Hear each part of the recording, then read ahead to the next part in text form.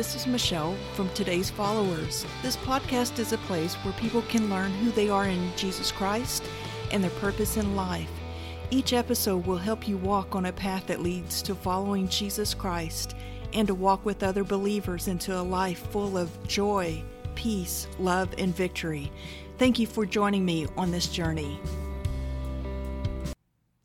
On this episode of Today's Followers, I wanted to give my testimony. Some of the best witness a person can do is to tell their story of what has happened in their life. So to begin my testimony, let's begin. My new life began on March the 21st, 1992. Now this is the day, or shall I say night, that I will remember for eternity. For this is the day that Jesus not only saved me from myself, but saved me unto himself. Now to go back for just a moment, when I was about 12, maybe 13 years old, I was in a morning church service in a small West Texas church where my grandmother attended services. While I was growing up, I knew that any time when I was with my grandmother, we would be at the church anytime those doors were open for service. There was one particular Sunday during the altar service that I experienced the Holy Spirit in my life personally for the first time in my life. Now, this particular church service was starting to become different than any other services that I'd ever attended in my life. When the pastor gave the altar call and started to pray with and for the people, I stood in the pew next to my grandmother, just like I had probably done hundreds of times before. As the time passed by, something started to happen to me that I did not understand and could not figure out what to do or how to get rid of these feelings. As I stood there gripping the pew in front of me, I started to weep. The longer I stood there trying to figure out what was going on, the more I cried, and then I started to shake all over. I felt something inside of me tugging at me to go to the altar to pray, but I stood there and told myself that there is absolutely no way that I'm going down to that altar to pray, because I thought about what would my grandmother think about all of this? After a few minutes, the pastor looked at me and saw what was going on inside of me. He motioned for me to come up to the front altar area so that he could talk to me for a moment or to pray for me. I stood there gripping the pew, weeping so hard that the tears were rolling down my face as I was shaking my head no to him, letting the pastor know that I was not going to move. In my stubborn ways, I refused to move even a single inch, regardless of what the pastor did or said to me. A few moments later, he motioned to me again for me to come to him, but I refused his request again. Finally, he motioned for his daughter that was near my age to come to me and to bring me to him. She came up to me and asked me to go with her just to talk to the pastor. I told her that I didn't want to. I didn't want to talk to him and that I'll be just fine. After arguing with her for a few moments, I realized that I was not going to win this battle, so I decided to go see what they were making such a big deal about. So when I stood face to face with the pastor, he asked me if he could just simply pray for me. So we knelt down at the altar together and he started to pray for me. As he prayed, I started to weep harder and I shook even more than ever before. I truly didn't understand what was happening to me, but I knew ultimately I could trust the pastor in this situation. After he prayed for me, he told me that God wanted to tell me something. There were a few sentences spoken through the pastor during this time from God to me. Now it was during this time of praying at the altar that Jesus called me into ministry. Even though I had just had that awesome experience with God, I still wasn't ready for whatever he had for me. At that time, I felt like I didn't want anything to do with God or the ministry because of all the events that God had allowed to happen in my life. The memories of my early childhood, of having my parents that drank and allowed drugs into the home, to the mental, emotional, and verbal abuse that I had experienced as a child, to my parents divorcing when I was around 10 years old, and then for my daddy to abandon me and my younger sister. I also didn't understand why God would want me out of everyone else in this world, and I decided that Sunday morning that he was not going to have me. Unfortunately, I was not ready to accept the call of God on my life and what he was asking of me, because in my mind, I was thinking I had gone through my entire life so far without anyone, and I didn't see any reason why I should let God come into my life then. So I left the church that Sunday and tried to run as far away from God as I could for about the next 4 years. Now, during the next 4 years of running, unfortunately, I guess you could say I became an alcoholic before I was even 17 years old. And I would sleep around with almost anyone that I could just to try to feel some kind of love and acceptance. As the years went by, we now come to spring break of my senior year in high school. I had spent most of that week drinking as much as I could. Then on Saturday night, at the end of that particular week, I came home drunk. I went into my bedroom to sit on the floor in front of my home stereo to listen to some music. I'd grabbed a cassette tape to listen to some music in the stereo, but what I thought I was going to listen to and what actually started playing were two complete opposite things. The one Christian cassette tape that I owned just happened to be the one that I grabbed that night. Now, when I pressed play on the stereo, a song titled All That Is in Me started playing. Now, I sat there listening to the words.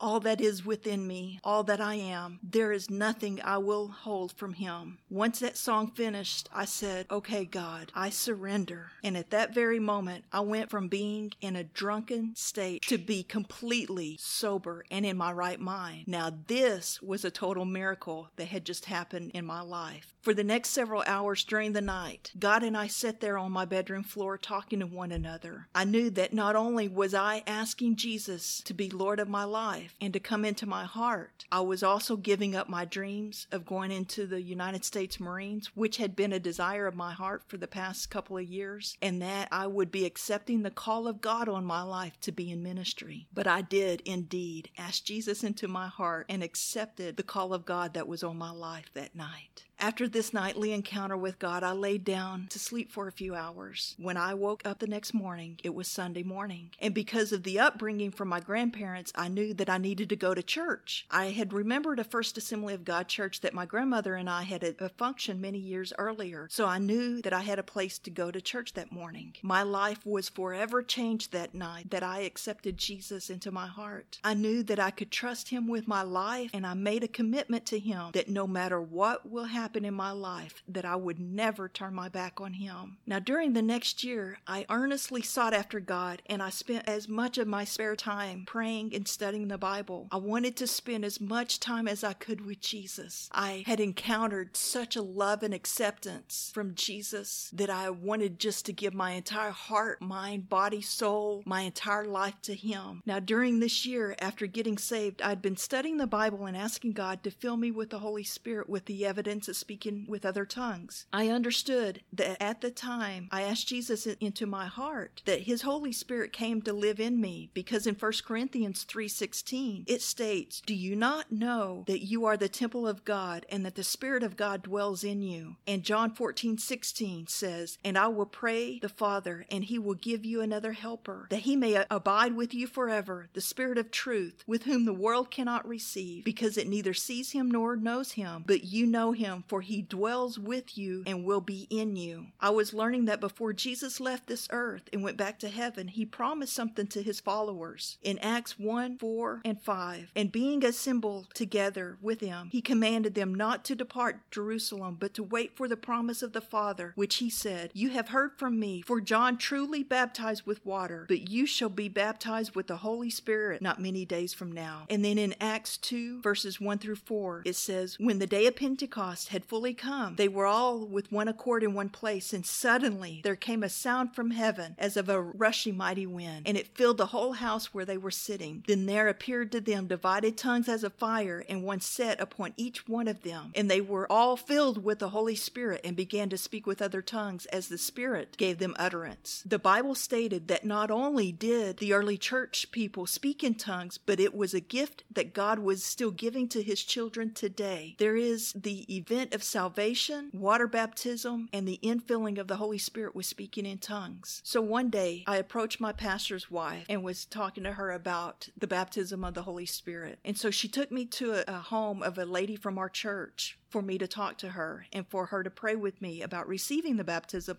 of the Holy Spirit. This lady talked and prayed with me for the next 3 hours. But just as that stubbornness that was inside of me with my first encounter with the Holy Spirit at the age of 12 or 13, with not wanting to go to the altar to have that pastor pray with me, I just couldn't get past myself and get to the point of truly yielding myself to God to receive my prayer language, even though it was truly something I had been seeking after. Finally, after about about 3 hours, this lady told me that she had talked with me. I've studied the Bible for myself, and that it will just now come to a point of me making a decision to yield to God. When that time comes, it will happen. She told me that we would pray one last time, and then if I didn't receive the baptism of the Holy Spirit then, that I would just need to continue seeking God in my own prayer time. When she said that to me, something shifted inside of me, and when we started praying that last time, I started to receive my prayer language and started speaking in other tongues. Now, a little side funny story about this. After we had got finished praying, that lady told me that I was one of the most stubborn people that she had ever met. And at a later time, that same lady approached me, and she told me that the Lord had shown her that the stubbornness that had been inside of me, that she had spoken of earlier, that God is turning that into tenacity for him. That character trait will be used for his glory, and that I will go hard after God and I will not give up easily. I am reminded of those statements often when I feel pressured and sometimes want to give up. I turn to that tenacity and I go after God even harder. I want to encourage you, no matter what you have experienced in your past, no matter who might have hurt you or abused you, no matter what things that you have done that you are ashamed of, that I want to tell you, God truly loves you and he wants you to come to him just as you are. You do not have to try to clean yourself up first before coming to God for him to accept you. Just like in that drunkard stupor that night that I got saved in my bedroom, God will come to you right where you are. He wants to meet with you and he wants to come in and live in your heart forever. He will help heal all the wounds and the hurts from your past. He loves you and he wants to spend forever with you. The only thing you have to do right now is to accept Jesus into your heart and he will do the rest. If this is you,